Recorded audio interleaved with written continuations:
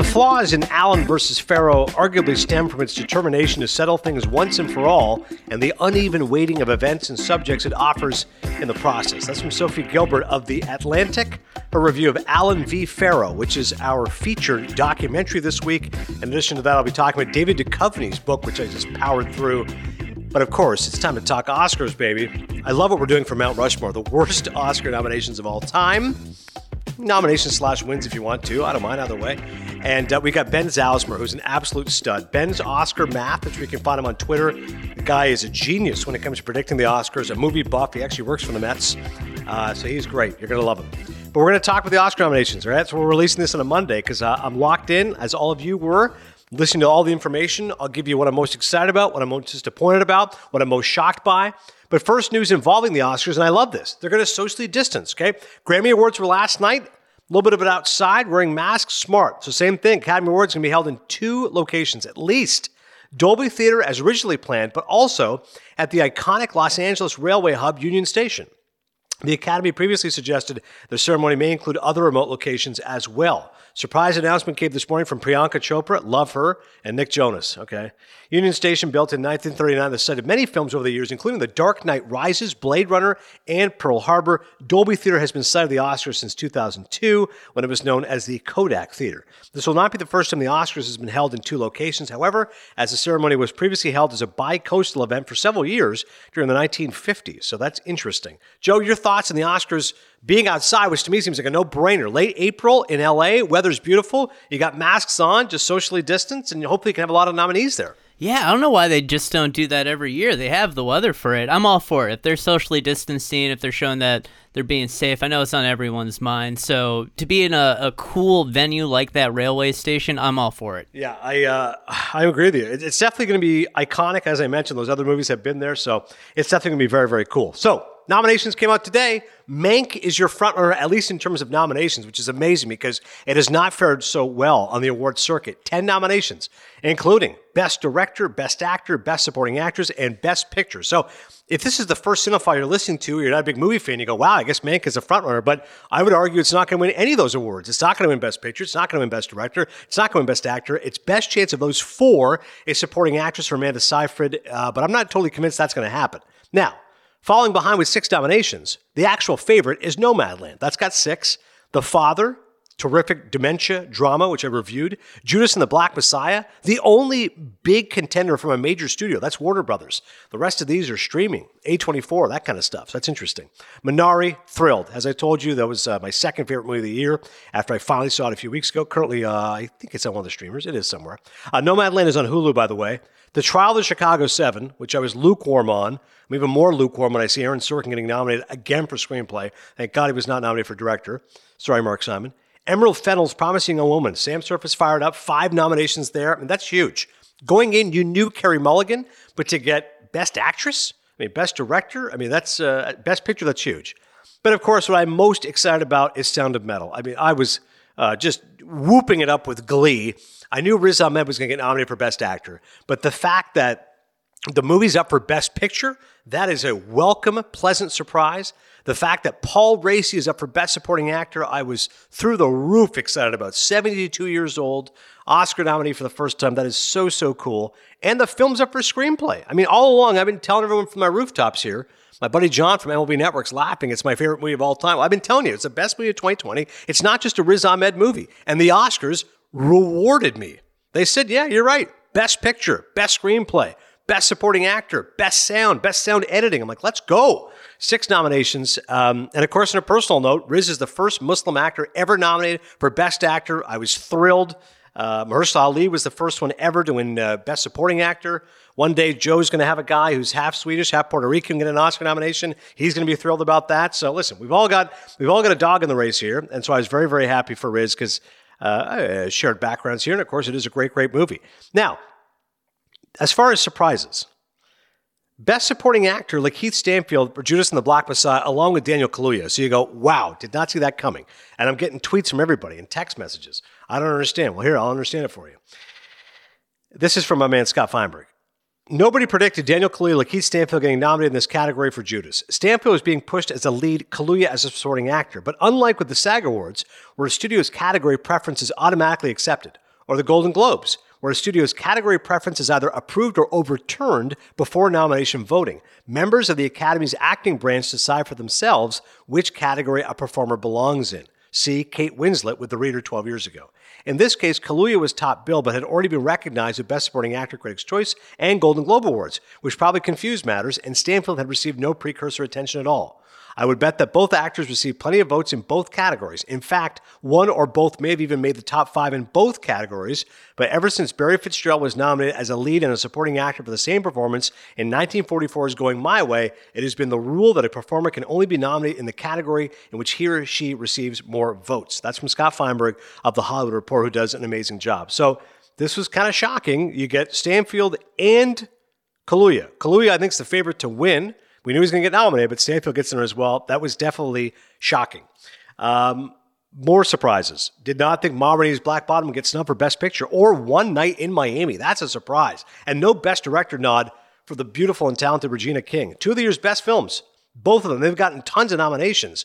Golden Globes, BAFTAs, and SAGs, except did not get nominated for the Best Picture. Ma Rainey's up for 5 total nods: actor, actress, costume design, production design, makeup, and hairstyling. One Night in Miami, just 3 nominations. Underwhelming. Best Supporting Actor, one of my favorite performances of the year. The great Leslie Odom Jr. as one of my favorite singers, Sam Cooke. I'm thrilled he's up for it. Best Adapted Screenplay is great news for the writer who adapted Kemp Powers. He adapted his own play. And Best Original Song, again, the great Leslie Odom Jr. But no big categories there for Ma Rainey and One Night. That is surprising. More snubs. Da 5 Bloods. Terrence Blanchard is one of the great trumpeters of all time. I saw him in concert in Toronto. The guy's unbelievable. Spike Lee's longtime collaborator, the only nomination. This film got rave reviews from critics, did not do well in the previous awards run-up. You thought maybe you'll get some surprises. No. Pat Bozeman, Best Supporting Actor? No. And the big one, Delroy Lindo. Hashtag justice for Delroy Lindo. One of the year's most emotional performances. Dan Stanzik thought he was overacting. I think it's a great performance. I think he's a great actor. He's been doing it for a long time. Loved him as West Indian Archie. I mean, he was great in Malcolm X. Loved him in Crooklyn. He's just one of the good actors for a long, long time. Maybe he was hurt. I had a friend of mine, Dan Skip Allen, saying maybe he's hurt by the fact, as odd as this sounds, because he plays a Trump supporter in the movie. He's wearing a MAGA hat. Maybe liberal Hollywood said, no, we can't support the guy who supports Trump. That seems like an odd idea. Maybe. I think the bigger reason was the movie came out in June. Recency bias, that's often an issue. More pleasant surprises. I really wanted to see Borat for Best Picture. Okay, it didn't happen. But Maria Bakalova up for Best Supporting Actress. That's awesome. And Best Adapted Screenplay is great. So now Borat has been 2-time Oscar nominee for screenplays, the original and the sequel. So that is just awesome news for Sacha Baron Cohen and company. Pretty funny seeing Priyanka Chopra Jonas, by the way, see the entire name. Borat, subsequent movie film delivery of prodigious bribe to American regime for make benefit once glorious nation of Kazakhstan. And here's more good news. Best Director, finally, you get more than one woman nominated. Chloe Zhao and Promising Young Woman's Emerald Fennell, both nominated. First time ever you get 2 women nominated for Best Director. Could have been 3 with Regina King. Catherine Bigelow, the only one who's ever won. That was for The Hurt Locker. But to see 2 women nominated for Best Director is pretty cool. As we get to Oscars So White. Well, this year it was not. A whole lot more diversity in the nominees. I mentioned Riz. Another nominee I'm thrilled for, Steven Yeun. First time ever Asian American is up for Best Actor. He's up for Minari. That's the kind of performance that normally does not get recognized. He's so subtle. He's so quiet in the movie. My wife tells me he's great in The Walking Dead, so I'm happy for Steven Yeun. That's awesome news. 9 of the 20 nominees are people of color. Would have liked to have seen 10 for Delroy, but 9 of 20. Good news. Which gets us to the absolute worst nomination, Glenn Close for Hillbilly Elegy. I mean, one of the worst movies of the year.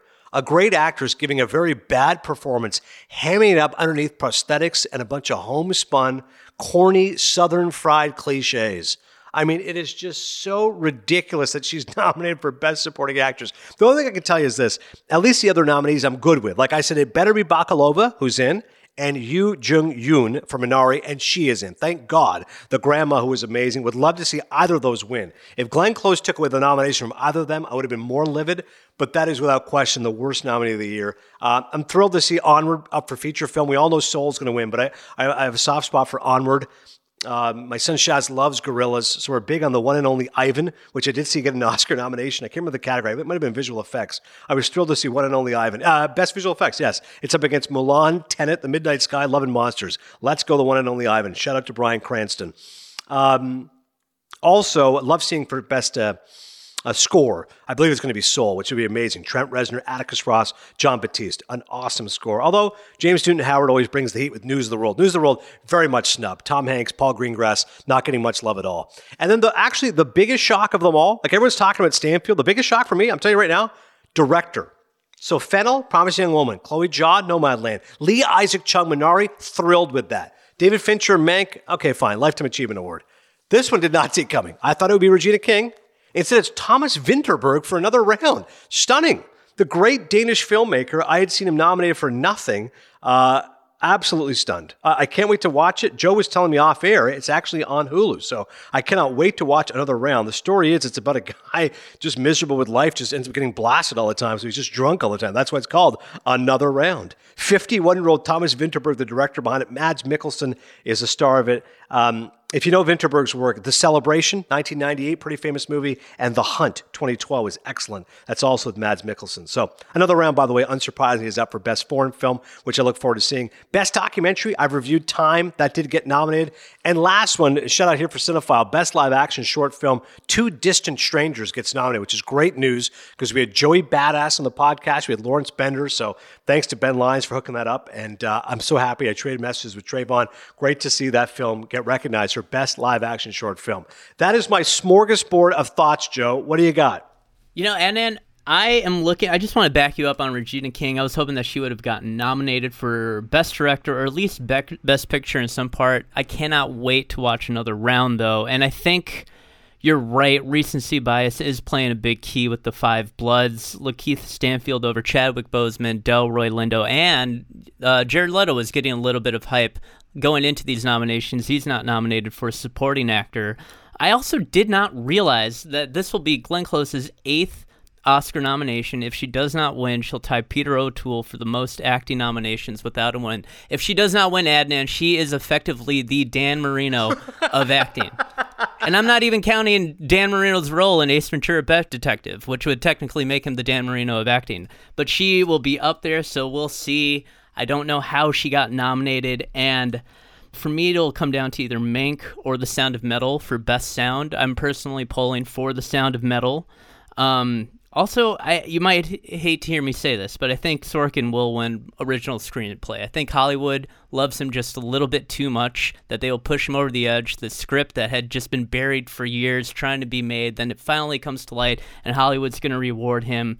The biggest surprise for me, Adnan, Eurovision Song Contest, Best Original Song. This is a movie I reviewed on Cinephile last August. Husavik is the name of the song. I was happy to see that nominated, but the main point I wanted to bring to you was, even though Jodie Foster won the Golden Globe, she was not nominated. Tahar Rahim, not nominated. In fact, the Mauritanian wasn't nominated for a single Oscar from what I can see. So how do you feel about that? Yeah, thank you for bringing that up, Joe. I forgot to mention Jodie Foster. Isn't that hilarious? You win a Golden Globe. This shows how pointless the Golden Globes are when you try to use them as an Oscar predictor. She wins the Globe, can't even get nominated. As I told you in my review, I thought she was fine, but I have no issue with her not being nominated.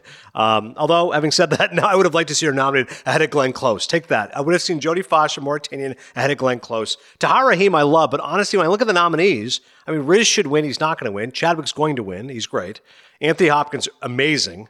And Stephen Yeun, I loved him, Minari. So really, I'm fighting for one slot for Best Actor. I personally would have nominated Tahar Rahim for The Mauritanian ahead of Gary Oldman for Mank, but I've always loved Gary Oldman's work, and he is really good in Mank, playing another overweight drunk, just as he was in Darkest Hour when he won an Academy Award. So no major issue with that. But yeah, I'm glad you brought up the Foster. I would have substituted Foster for Close, Rahim for Oldman. That's just me personally. And you're right about Sorkin. God, I think he's probably going to win, which is just insufferable. Like, as my friend Adam Amin said, listen, we all like Sorkin. The guy's brilliant. I would have liked to, I liked the movie. I would have liked to love it. And instead it's getting nominated like it's one of the best pictures of the year. And that's where you get angry. You're going to hang on. Listen. It's fine. It's not one of the best pictures of the year. And that's where you get annoyed because not only nominated, but like you said, it's probably going to win, which is ridiculous. I look forward to the Gold Derby odds. As I said, I'm just freestyling here extemporaneously. I haven't actually looked to see what the odds are of winning, but just, cursory look. Nomadland for picture, director Chloe Zhao, actor is going to be Boseman. Actress, I think, is interesting. Actress, If you'd asked me a while ago, this is Frances McDormand, maybe Carey Mulligan wins. Like, I'm curious what happens with the SAGs. She might win for Promising Young Woman. Maybe she's carrying the torch for that film. I did like seeing Andra Day get nominated for the United States versus Billie Holiday. I believe that film's lone nomination. I just reviewed that last week in Cinephile. She's amazing, so I'm happy to see that work get recognized. But yeah, that's funny about original song. I did hear Will Ferrell. I think he was on Feinberg's podcast, so that's funny that the Eurovision Song Contest got mentioned. Greyhound, I remember we talked about that film. It's only up for like best sound. Again, being a sound guy, Joe can appreciate this. The fact Sound of Metal, Soul, News of the World, Mank are up for best sound. Interesting if Mank wins for best sound. Because again, as I said in my review of the movie, I mean, I liked it. I didn't love it. It wasn't in my top 10. You liked it more than I did, Joe. But I do think the sound was amazing because it not only looked like a 1930s movie, but it sounded like a 1930s movie, which is a hell of an accomplishment. 100%. And I think Hollywood, especially the Academy Awards, they love movies about Hollywood, especially old Hollywood, and I think that could push it over the edge, but I still think that it should go to Sound of Metal, because what they did, how they played with him losing his hearing, regaining his hearing, it was something that, as someone who's really into sound and looks for it, I thought that was so impressive, so I still hope that wins. Scott Rogowski has been hyping up The White Tiger to me on Netflix. I just don't have much of an interest in seeing it, but Ramin Bahrani did get nominated for Best Adapted Screenplay, so maybe I will get around to watching that. And Best Original Screenplay, as Joe mentioned, Trial of Chicago 7, Sorkin. God, I'd love to see Sound of Metal win. That would be amazing if they could win for Screenplay. Promising Young Woman could win, Emerald Fennell, that'd be nice. And Minari, Lee Isaac Chung, amazing. Plus Judas and the Black Messiah. So that's pretty cool. That Best Original Screenplay, I'm going fast. Let me repeat that. Judas and the Black Messiah, Minari, Promising Young Woman, Sound of Metal, The Trial of Chicago 7. It's the first time ever in Oscar history. All 5 of those nominees, 5 nominees for Best Original Screenplay, are up for Best Pictures. That's very, very cool. Cinematography, I mentioned News of the World did not do well. They did get up for cinematography. Got to be Nomadland, though. I thought Joshua James Richards did an amazing job with it, up against Judas, Mank, and The Trial of Chicago 7. Maybe because Mank is in black and white, has a chance. I'm curious to see more of these documentaries. Collective, Crip Camp, The Mole Agent, My Octopus Teacher, which Ben Lyons loves. We'll see that on Netflix. And Time, which I've already seen. That's on Amazon Prime. Hopefully I can get my hands on some of these documentary shorts and all that kind of stuff. Film editing is always interesting. The Father, Nomadland, Promising a Woman, Sound of Metal, The Trial of Chicago 7. I agree with all those with the exception of 7. And the foreign films, listen, hopefully we can find these. Another Round, Denmark, Better Days on Hong Kong, Collective from Romania, The Man Who Sold His Skin from Tunisia, and Quo Vadis Aida, that's from Bosnia and Herzegovina. So I got to be honest, I've only heard of one of those, which is Another Round, but hopefully I'll get to see some of those other foreign films as well. All right, after the break, I review Alan V. Farrow, David Duchovny's new book, The Mount Rushmore of Worst Oscar-Nominated Movies, and we speak with Academy Award expert Ben Zalzmer. Don't go anywhere.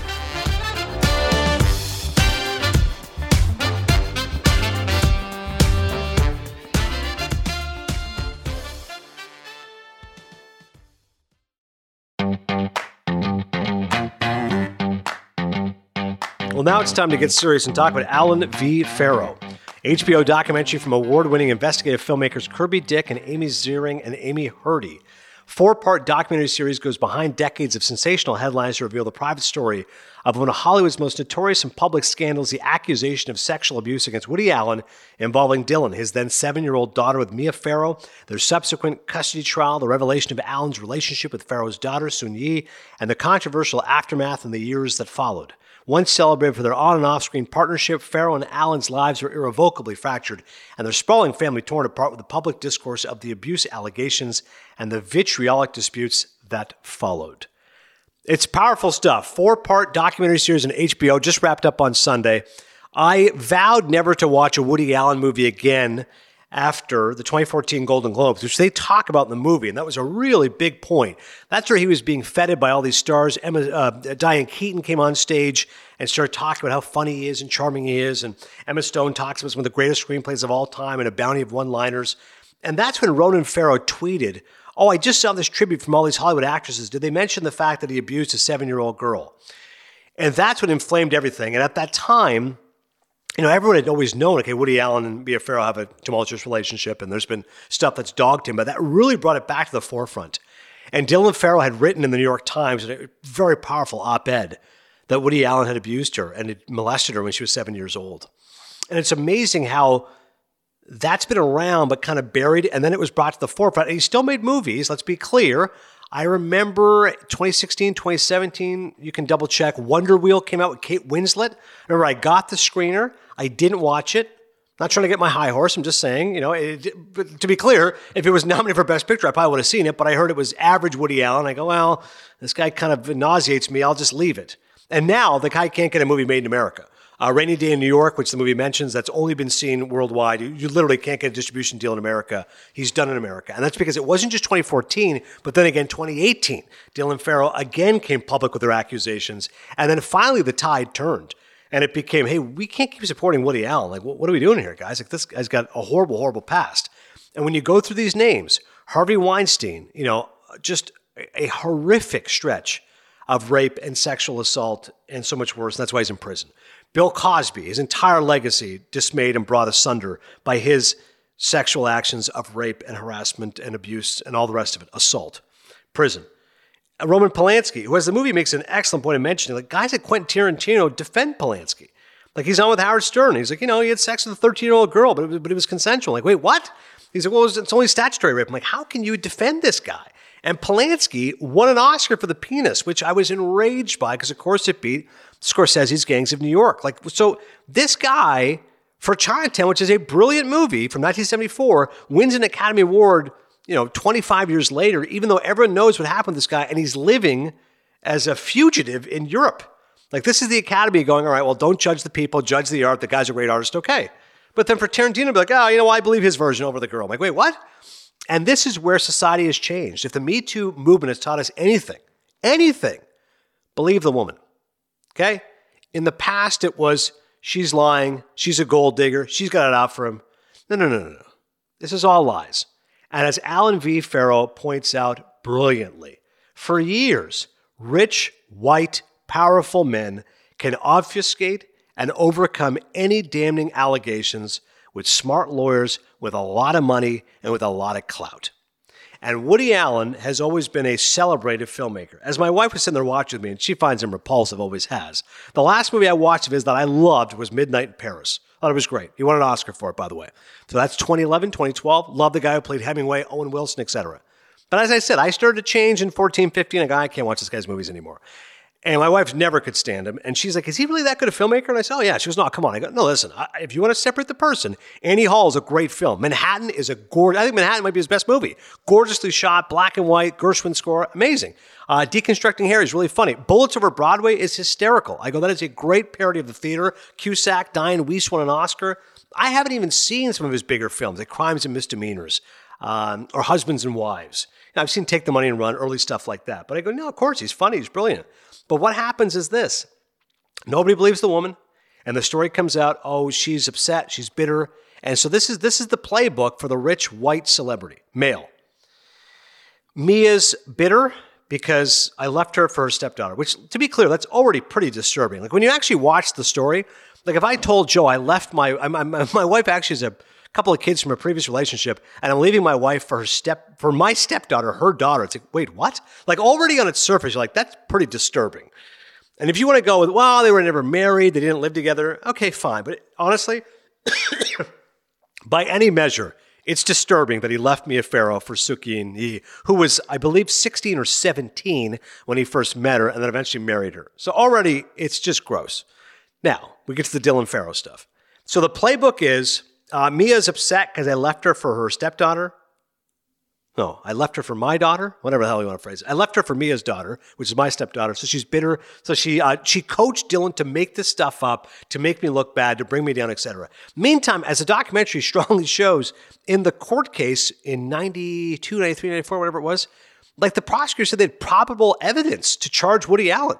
Like, boom, sexual abuse, absolutely. Like, they had probable cause. But because of his lawyers, because of the clout, New Yorkers love Woody Allen. Like, Woody Allen is New York. I love his movies. These guys get a break. They get a pass because he's funny and he's self-deprecating and he's rich and he's got these lawyers who use every trick in the book. Mia's jealous. Mia's bitter. Mia's career's over because it depended on Woody. She's making this stuff up. She's jilted. She's jealous. And ultimately you go, why would this girl make this up? Why would Dylan Farrow really make this up? Do you really think she'd be coached by her mom to make Woody Allen look that bad? And as the documentary proves in detail, Dylan Farrow's story has never wavered. She has told the story over and over. 7 years old, Woody Allen took me up to the attic. maybe look at a train set, touch me in my private parts. And what is most revelatory about this documentary is you have the video shot on camcorder by Mia Farrow, which had not previously been released. And she had said, I kept it because we couldn't get to the police right away and I just wanted to have evidence of it. And you see a little girl saying, yep, he touched me here, I didn't like it, etc. And it's not hysterical. She's not angry. She's saying it in a very plain spoken manner you'd be fitting of a 7-year-old. And you watch this documentary and you go, I don't know how Woody Allen is still walking among us. I don't know how you can watch any of his movies. And thank God we finally believed Dylan Farrow. And the only happy ending of this is that she's lived a life of trauma. Mia Farrow's been disgraced, discredited, etc. You still got guys who I deeply admire, like Alec Baldwin, who go to war for Woody Allen and defend him, which I'll never really understand. But towards the end, in 2018, credit to Natalie Portman, who publicly said, I believe Dylan Farrow, and Kate Winslet, who said, I'm sorry, I made Wonder Wheel with him, I regret it, and I believe Dylan Farrow. Timothée Chalamet said, I regret working with Woody Allen, I'm taking my entire salary, I'm donating it to charity. And at least the tide turned. At least somebody who had been victimized finally had a voice. Now, I believe all of it. If there's a weakness in the documentary, and why I'm giving it 3.5 Maple Leafs, is this. It doesn't actually show any of Woody Allen's side. There's a little bit, but not much. They use audio recordings from his book to kind of tell his side of the story. But I would have liked to have seen Robert B. Weedy, this director who loves him, Alec Baldwin, Diane Keaton. I would have liked to have seen them defending him against these charges, because that would have been a lot more provocative. I read one review which said it's kind of like watching a trial and you just hear from the prosecution, you don't hear from the defense. Maybe this is kind of like what my buddy Rick Passman would say, a Michael Moore documentary. It's all one side. It's not a documentary. It's completely subjective. You're just telling one side of the story. But you know what? Dylan Farrow's story deserves to be told. Mia Farrow's story deserves to be told. If you watch all 4 hours, I don't know how you come away from this not thinking you're deeply sympathetic. I know it's a he said. I know Woody Allen has his version, but I promise you right now, folks, if you watch this, I don't know how you can in good conscience ever support Woody Allen. Allen v. Farrow, it's on HBO, 3.5 Maple Leafs. Joe? And then I'm also curious about, you've mentioned Dylan Farrow, who actually experienced this terrible thing, and her younger brother, Ronan Farrow, who has now made a name for himself as a reporter and a journalist. Does the documentary go into, how he saw it as a kid and then how he saw it as an adult after he actually read these court cases? Yeah, thanks so much for mentioning that, Joe. So Ronan's fascinating, right? Brilliant guy, super smart. Catch and Kill, of course, very famous book. He talks about this, and he's very, very strong in the documentary. He says, when Dylan was saying, I'm going to say what happened, he kept telling her to shut up. He goes, shut up. Nobody wants to hear this. Like, forget about it. Whatever what he did, like, whatever, screw it. Like, no. And he said early on, naturally, of course, he loved his dad. Like, that's his dad. But then he realized what kind of a person he was, how horrible he was, and he became distanced from him and made a name for himself with supporting UN causes and stuff in Darfur, and really became close to his mother and became a really great journalist who helped to, take down Weinstein and all the rest of it. But he was telling his own sister, knock it off. Nobody cares. Move on with your life. You can't take down Woody. Forget it. So it's interesting how the documentary shows he was reluctant to help his sister. But once he saw that spectacle at the Golden Globes and all these women fawning over Woody Allen, Diane Keaton, Emma Stone, Julia Roberts, all of them, he goes, you know what, F this. And that's when he sent the tweet. And eventually he used his juice to get Dylan Farrow's op-ed written and published in the New York Times. And the New York Times editor goes, we normally don't do this, but it was so well written and so strong. We said, let's do it. Maybe 10 years ago, he said, no, Woody Allen has too much juice. He'll sue us. He'll do that. Whatever. We're doing this. This is important right now. The women need to be heard. And Ronan Farrow, I think, should be lauded for the way he stuck by his sister and was able to get her side of it out. Now, again, I'd love to see a Woody Allen documentary. I really would. Like, I'd like to be open-minded. I'd like to see his version and literally go through it systematically. What about Dylan Farrow's videotape? What about her story? What about this? But I'm saying the same crap, Joe. Oh, she's making it up. They're just trying to discredit me. Like, why would a 7-year-old girl make that up at that age? Like, it's one thing if you say as a 20-year-old you make it up. Here's the other part of it, though. Moses, one of the adopted kids, there's, I believe, 9, 10 adopted kids from Mia Farrow. Moses is one of them. He's the only one who's on Woody's side. So what do you think is more realistic? Moses, Farrow, or Alan, whatever the hell his name is, he's accurate in saying, no, it's all lies. Or Woody told him, Moses, come on my side. I'll give you $50 million, whatever the hell you want. Like, just defend me. Like, when you're telling me 9-1, I mean, they show literally the other siblings in the Farrow household who say, yeah, Woody was abusive or he was demonstrative, and they don't kill him. Like, well, listen, they go, there are moments, yeah, he was a good dad, he was funny, he was sweet, took us fishing, all that stuff. But ultimately, if you ask me to pick a side, I'm picking Dylan Farrow's side. That's what her own siblings are saying. It just shows you what an incredibly messy marriage it was. And Mia says, I regret ever meeting him. And she goes, I get it. I get it for people out there. You go, man, I just love Woody Allen. He just makes great movies. Right? He's just funny. He's charming. He's smart. You see all that stuff. You go, how could that guy be a molester? How could he abuse a child? That would never happen. And there's one really strong section where they show Woody Allen, he's got some serious problems as far as being an old man in love with young women. Like this guy combed through all of his screenplays. I mean, Manhattan's about a 42-year-old in love with a 17-year-old girl. And what he does is, typical abuser, he turns the tables. He makes it look like he's the victim. So Marilyn Hemingway's character, 17 years old, is in love with him. He's not pursuing her. She's pursuing him. What am I supposed to do? The 17-year-old chick's all over me. What are you going to do? And like, it's just reprehensible how much of his own predilections come through in his work. I mean, I get it. We've all got desires, and I guess he should be applauded for putting it out there. But after a while, you see a lot of patterns here. Old guy always in love with young women. And we're not talking 25-year-olds. We're talking high school girls. And there's, in fact, a high school girl in there who says, yes, I had a relationship with Woody Allen. She's like 16 years old.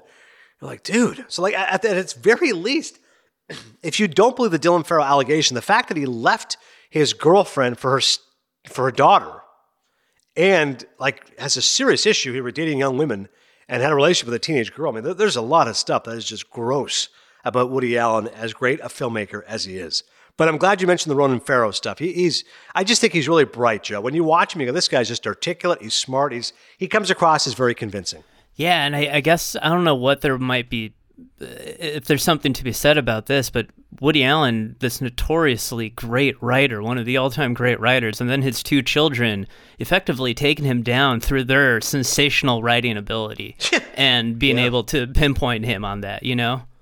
That's a great point, man. You're right, because their writing is so strong, and it's heartbreaking, man. It really is to see this kind of life, the way that's been led. And again, I credit HBO, I credit the filmmakers for bringing it to case, and ultimately, I applaud the courage of Dylan Farrow and Mia Farrow and Ronan Farrow for trying to bring this case to justice, because it really is just awfully sad, all the pain that she's been through.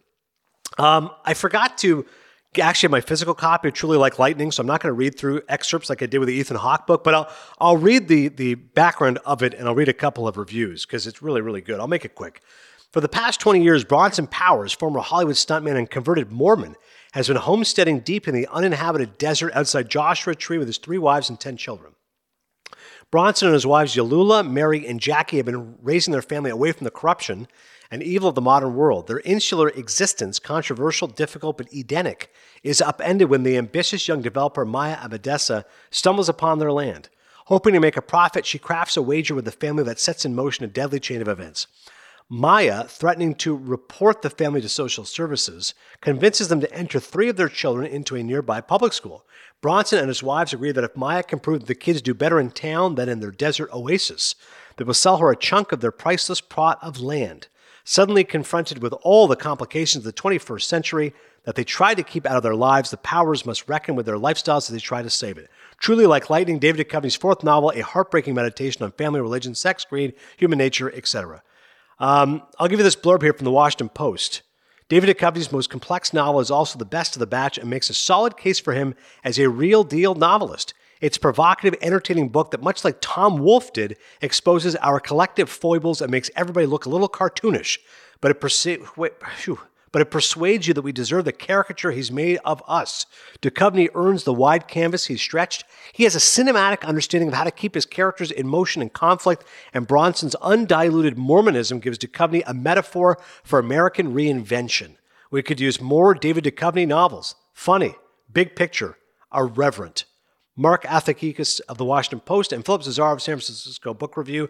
Truly Like Lightning, an emotionally captivating tour de force from start to finish. David Duchovny fires on all cylinders in penning a modern-day fish-out-of-water tale, a true must-read for 2021. And Samantha Bee. Yeah, that's Samantha Bee. This beguiling book crackles with energy and intelligence. It makes you laugh, and then just when you think the ride is coming to an end, it delivers a right hook that leaves you aghast. It kind of broke my heart, and I loved every minute of it. It's a hell of a book. I'm shocked that David Duchovny is this good a writer. I mean, I read his previous book, Bucky F. and Dent, and listen, as an actor, X-Files wasn't my thing. My brother, my cousins, they're all into that stuff. All good. I did like the first season of Californication. Really funny. Most importantly, love the fact he's boys with Shandling, was in the Larry Sanders Show. Hysterical. Used to play basketball with Gary. But this guy's a legitimate writer. I mean, I read this book. Again, I don't have the excerpts in front of me, but as that review can describe, legit great writer. I mean, just his command of the English language, the economy of words, the scope of it, the deep delve into Mormonism. I thought it was amazing that we talked about religion and faith and culture, pop culture references. One of the daughters loves the films of Philip Seymour Hoffman, which I love. Really, really strong. The best character is Robert Malouf, who's this Palestinian immigrant who is just this voracious creature. And he's just a horrible, horrible person who looks to just take advantage of every single person. He's disfigured. He's missing a finger. He's almost like the Hunchback of Notre Dame, the way he describes him. He's just a disfigured, horrible man, but like just an animal. Like he's worth hundreds of millions of dollars. He's rapacious. That's the word for it. He's one of these rapacious land developers who just prides himself on being greedy and carnivorous and tells everyone, Robert Malouf, you can call me Bob, like De Niro. That character alone made the book worth reading. But if you're an avid reader, I really recommend Truly Like Lightning from David Duchovny. It's not just an actor writing a book. In terms of Ethan Hawke, that was an example that I thought, okay, that's an actor writing a book, really entertaining, but maybe it's very meta. It's about an actor in the stage, all the rest of it. This is about a stuntman, so there is some Hollywood stuff. But this is, I'm telling you, it is like one of those broad, sweeping, grand American novels. Like it kind of reminds me in some ways of like, something that Steinbeck would write. Really, really amazing stuff. So if you're looking for a great book out there, Joe, I highly recommend David Duchovny's book, Truly Like Lightning. Reviews like this make me so upset because he's already such a talented person, and then you tell me he's also a fantastic writer with a great command of the English language. Do you think he could, try and get this optioned and adapt it himself? It's interesting. I think he talked about that on Seth Meyers on one of these shows. He said, you know what, I could never do it because I think it's really hard to adapt your own work. I'd rather someone else adapt it. But he goes, but I wouldn't mind starring in it or directing it. So that's interesting. Maybe he would have somebody else write it. Okay, you tell me what's good about it. You strip it of its essence and make it cinematic. And then I'll help make it. I'll produce it or I'll direct it or I'll star in it. Because it definitely is wide-reaching. I could definitely see it being a film, especially with the wide, sweeping vistas and like I said, some really carnivorous characters. So something to keep in mind. Coming up next, we'll speak with Academy Awards expert Ben Zauzmer, plus the Mount Rushmore of worst Oscar-nominated movies.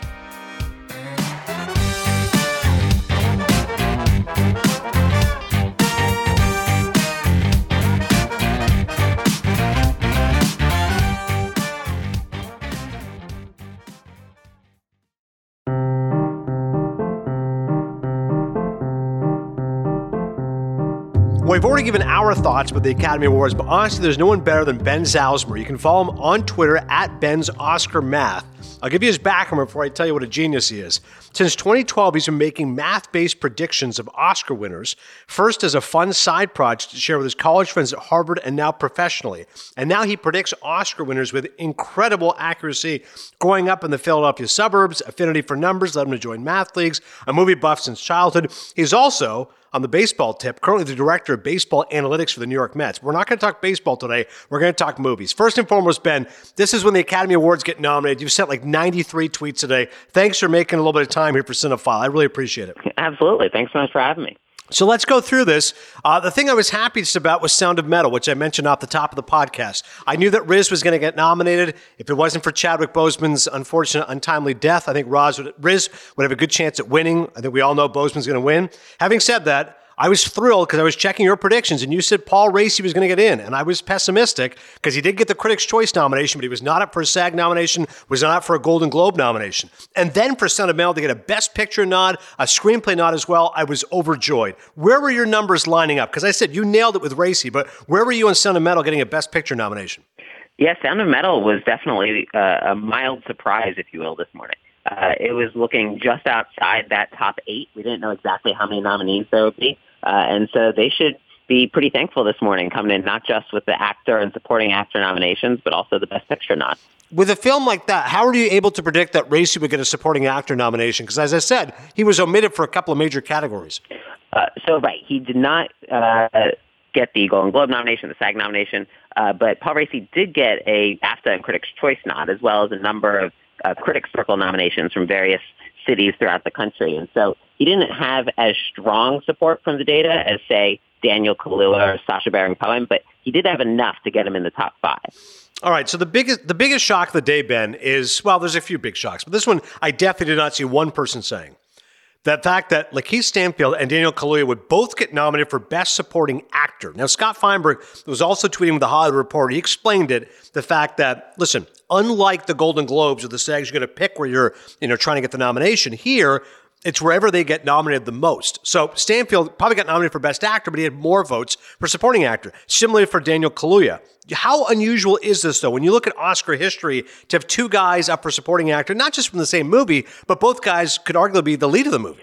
We've seen it on a number of occasions where two people from the same movie are both nominated for Best Supporting Actor. In fact, just last year, Al Pacino and Joe Pesci were both up for The Irishman. And then a couple years before that, Sam Rockwell and Woody Harrelson were both up for Three Billboards Outside Ebbing, Missouri. The latter of those two, Three Billboards, that's probably a better comparison here, because you could definitely make an argument that on the male side, those were the two most significant actors, with Frances McDormand on the actress side, and yet both are in the supporting category. The Oscars tend to relegate people to the supporting category if it's a borderline call, all things equal, and that's what they did here with Judas and the Black Messiah.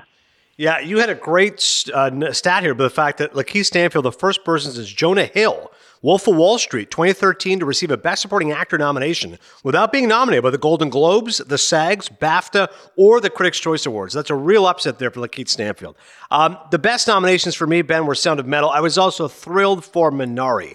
And Chloe Zhao for Nomadland and Lee Isaac Chung for Minari. We all know Chloe's going to win, but this is the 6th and 7th directors of Asian descent to be nominated for Best Director. Ang Lee nominated 3 times, won twice. Bong Joon-ho won last year. How momentous is this to get both Chloe and Lee Isaac nominated for Director? It's very significant. There's a lot. When you look through this entire list, through 23 categories, 118 nominations, of a lot of really significant firsts, or of significant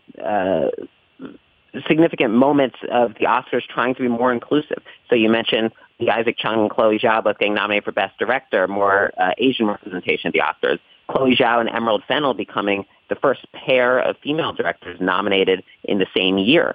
Riz Ahmed, the first Muslim actor, being nominated for Best Actor. Stephen Yeun, the first Asian American to be nominated for Best Actor, and so on and so on. It's been really nice to see, as the Oscars have tried to diversify their membership, that we've also seen diversity in the nominees themselves, who are getting to come to Los Angeles, or at least this year, perhaps come virtually, depending on how they decide to do that. Yeah, and you mentioned the diversity. Listen, 9 of the 20 acting nominations are people of color, which is huge. You mentioned the fact Riz, the first Muslim nominee, Stephen Yeun, the first Asian American. I mean, this is all great news. To quibble, I'd love to get it to 50%, and I would have loved to have seen Delroy Lindo up for Best Actor. That monologue alone I thought was marvelous, and he's had a remarkable career. I think the film was hurt by the fact the early release date on Netflix, people forget about it. We know this all the time. This happens, Ben. People just, have recency bias. And maybe he was hurt by the fact the character is a Trump supporter, wears a MAGA hat. I'm trying to find out why Delroy Lindo got left out in the cold. Those are my 2 theories. Any idea? Because when you look at the nominations, with your mathematics, it shouldn't be that surprising that he was left out. But going into the awards season, everyone thought Lindo was at least going to get nominated, might even win. I'll admit, I don't make the math biased at all by what I think. The math is purely based on the numbers, but I am a movie fan. I watched The Five Bloods. I thought it was fantastic. I thought Delroy Lindo was fantastic. And so I share your thoughts on that. I was surprised to not see him there this morning, just from a movie fan perspective. But from the mathematical side, there were really 4 actors that were well ahead from the statistics. That was Ahmed and Boseman and Hopkins and Oldman. Those 4 were sort of in a tier of their own. And then it was looking like Delroy Lindo and Stephen Yeun kind of battling it out for that last spot. And the Oscars went with the actor from Minari. All right, so that's the stuff I'm happy about. Minari, Sound of Metal specifically, a little bit miffed on Delroy Lindo's behalf. The worst nomination, it's not even close, Ben. Glenn Close up for Hillbilly Elegy. That was one of the worst movies of the year, and her performance was terrible. She's a great actress, but it's just a bunch of makeup and corn-fried cliches and overacting. I mean, it's awful. But she got the nomination because she's Glenn Close. It's her 8th Oscar nomination. As you pointed out, if she does not win, she would tie Peter O'Toole for the most acting nominations without a win. I remember thinking he was going to win for Venus. Does this mean Glenn Close is going to win for a terrible movie? I do not see Glenn Close as the favorite in this category, despite the fact that she has that sentimental pull. It's her 8th nomination, because we saw this with arguably a stronger performance from her a couple of years ago when she was up against the same person, Olivia Colman. Right.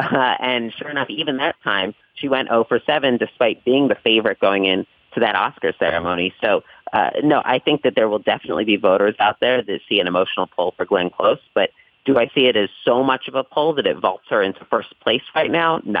Other good news and notes from me. This tweet of Maria Bakalova, only the second Best Supporting Actress nominee from a sequel. The first was Talia Shire, The Godfather Part 2. That's a great nugget you put out there. And speaking of Borat, Sacha Baron Cohen, the first person in Oscars history to be nominated for writing and supporting actor/actress in the same year, whether for the same film or different films. I did not think we'd see Oscar history from Sacha Baron Cohen if you asked me this a year ago, but I loved Borat. I'm a little lukewarm on Trial of the Chicago 7. I think it's milquetoast Sorkin. It's a little self-indulgent. It's a little tough to take at times, but his heart's in the right place, so to speak. But how about Sacha Baron Cohen and Bakalova putting that into historical perspective? Yeah, it's really fantastic what both of them were able to do. With Bakalova, she's a relative newcomer, comes on the scene for Borat, and not only gets nominated, but is really in the top tier of those nominees. Her and Olivia Colman were the two most likely nominees coming into today, and so both of them have a real shot of winning that category. And Sacha Baron Cohen, what's particularly impressive about the stat that he's the first person nominated for supporting actor and adapted screenplay in the same year, is that he did it for different movies. I mean, you would think that if somebody's going to do it at all for those two categories, it's going to be somebody who wrote the script and put themselves in the same movie as a supporting actor, and they were able to get nominated in both. But the fact that he was so prolific this year that he's up for those two very different films is very impressive. Yeah, Borat joining The Godfather, Lord of the Rings is the only 3 franchises with multiple films nominated for Best Adapted Screenplay. So think about that. The Godfather, The Lord of the Rings, and Borat. That is a great trivia question you can stump your friends with. We're talking with Ben Zausmer. Once again, you can follow him on Twitter at Ben's Oscar Math. I mentioned I did not see the Lakeith Stanfield coming for supporting actor. I was pleasantly surprised with Sound of Metal. Here actually is the biggest shock, though, Ben, and I'm curious what your numbers were. Thomas Vinterberg up for Best Director for another round. Shocking. I didn't see that anywhere. Regina King obviously snubbed. I thought we might get 3 women nominated for Best Director. I'm not disputing it because I cannot wait to see another round, which is going to be up for Best Foreign Film. I love the concept of the story. Mads Mikkelsen's in it. And I know Vinterberg's work. Obviously, if you're a film fan, if you love foreign films, you know the Danish filmmaker. He has an excellent pedigree. But Thomas Vinterberg for another round, stunning. Where were you on that in terms of being shocked by it? It was a big shock. There was really only one hint we got throughout award season. And that was the BAFTAs a couple weeks ago. The BAFTAs did nominate Thomas Vinterberg for another round for Best Director. Almost no one else did among the major predictors. And when it came out, I think a lot of people said, oh, the BAFTAs this year, it's a new voting system. They have a jury system. They've never done this before. They're not as predictive of the Oscars. But lo and behold, they were the only ones that got this pick right. And Thomas Vinterberg is now an Oscar nominee. Yeah, it's pretty remarkable, like you said, that we were able to get that right. Every year, there's always a couple nominees that you say, well, would have liked to have seen that, or that would have been nice. But I'll tell you one thing. This is a little surprising. Ma Rainey's Black Bottom, 20th film to be nominated for Best Actor and Actress, but not Best Picture. But Viola Davis joins Cate Blanchett, Kate Winslet, Meryl Streep, and Michelle Williams. Only people with multiple Best Actress and multiple Best Supporting Actress nominations this century. And furthermore, Viola Davis becomes the most nominated ever, Black actress ever. Isn't that remarkable? Yeah, what she's been able to do over these past 15 years or so has been so impressive. From so many different, very varied performances. And her and Ma Rainey's Black Bottom, along with Chadwick Boseman's performance, was, according to many, enough to put Ma Rainey's Black Bottom in that Best Picture tier. The Oscars disagreed. Perhaps if this had been the first year where they'd required to have 10, like we're going to introduce next year, perhaps Ma Rainey's Black Bottom or One Night in Miami might have been able to make the cut. But this year, instead, they're just left with the actor and actress nomination. Frances McDormand's going for a third Best Actress win following Fargo and Three Billboards. That would put her alone in second place behind Katharine Hepburn with 4. Your first thought is, wait, what about Meryl Streep? And of course, Meryl Streep, one of those wins was for supporting, right? She won for The Iron Lady, obviously for Best Actress, but she hasn't won 3 Best Actresses. It's 3 Oscars total, correct? Right. Best Actress, she won for The Iron Lady, and Meryl Streep also won for Sophie's Choice. So she, along with Frances McDormand and others, has 2 wins for the lead category. So Katharine Hepburn has doubled everybody else. She's at 4, but McDormand could come within 1. She could get her third this year. Yeah, it could be amazing. And Gary Oldman, which is interesting, for years, underrated actor, right? Never gets nominated. Now he's always getting nominated. He joins Bradley Cooper, Denzel Washington, and Leonardo DiCaprio, the only 4 actors with 3 Best Actor nominations this past decade. Only Oldman and DiCaprio won one of those nominations. Mank has the distinction, Ben, of leading the categories, all of them with 10 nominations, yet I don't know how many it's going to win. Maybe in some of the technical categories. Obviously, the Academy appreciates the old school feel, black and white, et cetera. But how about Gary Oldman's late career renaissance? Yeah, it's something. It starts with his Tinker Tailor Soldier Spy nomination back in 2012. And then all of a sudden, the last few years, you've got an Oscar win for Darkest Hour, and you've got him leading the movie that is the only one to come out with more than 6 nominations, let alone Mank getting 10. And so he's become a key piece of the Oscars in the last decade, all of a sudden. Yeah, it's going to be amazing to see. I just want to ask you a little bit about you, Ben, the fact that you've got your book, Oscar Metrics, the math behind the biggest night in Hollywood. You've used math to have this incredible accuracy of predicting the winners, and you're a movie buff since childhood. I'm just curious, what are some of your favorite movies? From all time, my favorite is Mr. Smith Goes to Washington, one that perhaps you don't hear as often at the top, but a number of other great ones. I love Back to the Future and Casablanca and The Sixth Sense and Fiddler on the Roof and Gone with the Wind, Sound of Music. I could go on and on. I'm surprised you're, that's interesting. It's a very eclectic list. You like Capra then, obviously. You're a big fan of the Capricorn there with Jimmy Stewart as your favorite. I am, and It's a Wonderful Life is also a top 10 for me. So I'm a sucker for those feel-good stories. Well, I'm with you on Casablanca. I mean, we'll always have Paris. I cannot dispute anything about Casablanca, one of the all-time greats. What is it like Oscar night? How many friends are texting you going, Ben, what do you got for achievement in sound? Come on, give me a hint. Or do you just tell them, hey, listen, I'm tweeting it. Just follow the Twitter. Leave me alone. It happens all the time. And I love that stuff. I mean, the reason that I tweet about the Oscars, the reason that I write about the Oscars is I love talking movies with people. And so that's always one of the most fun parts of this for me every year is all the conversations that inevitably flow from this. Well, I admire your passion, your accuracy, your brilliance, because honestly, there's nothing better than following your tweets and all this fountain of information that you have. You can follow Ben at Ben's Oscar Math on Twitter. Once again, the man's name is Ben Zausmer. He's currently the Director of Baseball Analytics for the New York Mets. So congrats on Lindor, go Mets, and cannot wait for the Oscars and all that you're tweeting. Thanks so much for the time, Ben. Really appreciate it. Thanks so much for having me.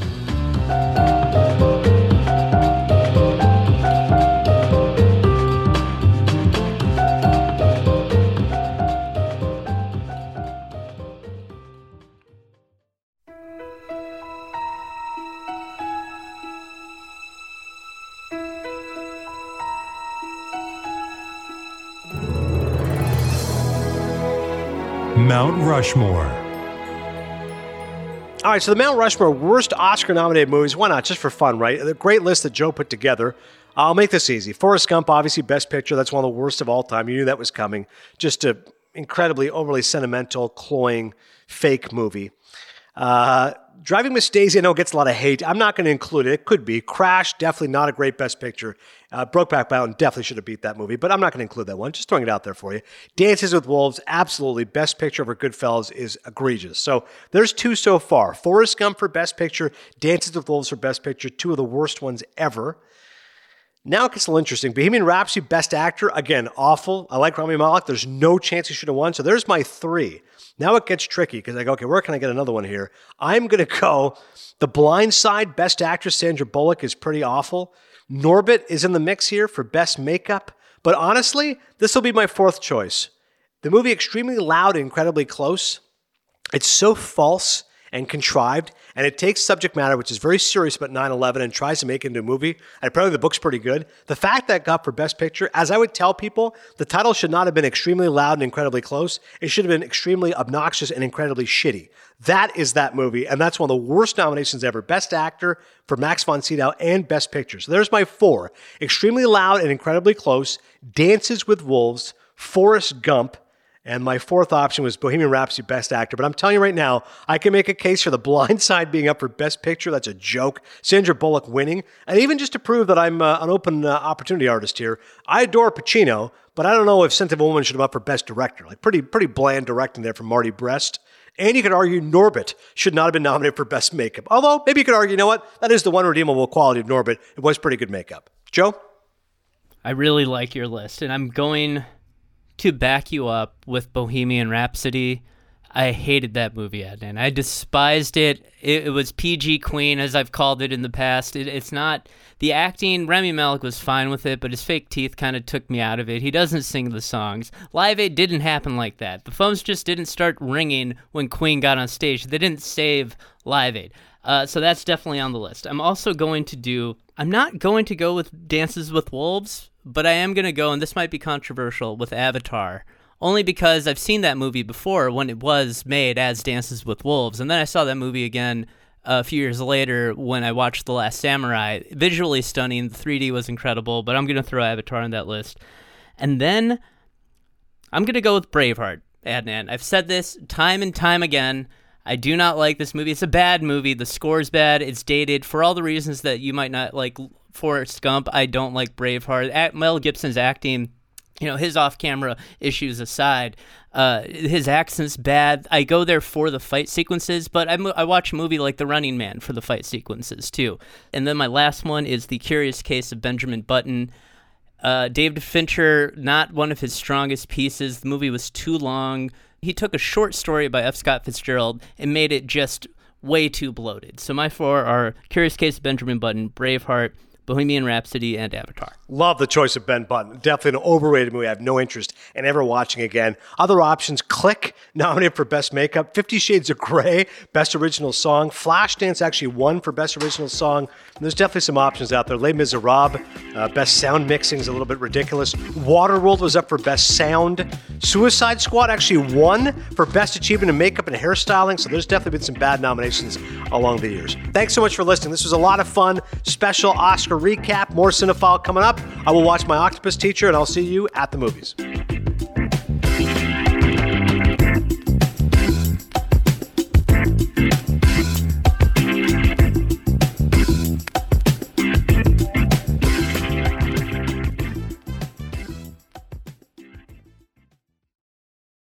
The headlines remind us daily, the world is a dangerous place. The elites in charge say everything's fine, stop noticing. But you know better. And your gut knows that time is short to prepare for a world that is 4 missed meals away from chaos. My Patriot Supply has helped over 3 million families become more self-reliant and is the company Americans trust to prepare. Go to MyPatriotSupply.com and secure their best-selling 3-month emergency food kits. Each contain delicious breakfasts, lunches, and dinners, averaging over 2,000 calories per day. Secure at least 1 food kit for each family member. For a limited time, save $200, plus get free shipping on all their Ready Hour 3-month emergency food kits. You're not ready if it's not Ready Hour Foods. My Patriot Supply also has solar power generators, water filtration units, biomass stoves, heirloom seeds, and critical survival gear. Shop MyPatriotSupply.com today. MyPatriotSupply.com.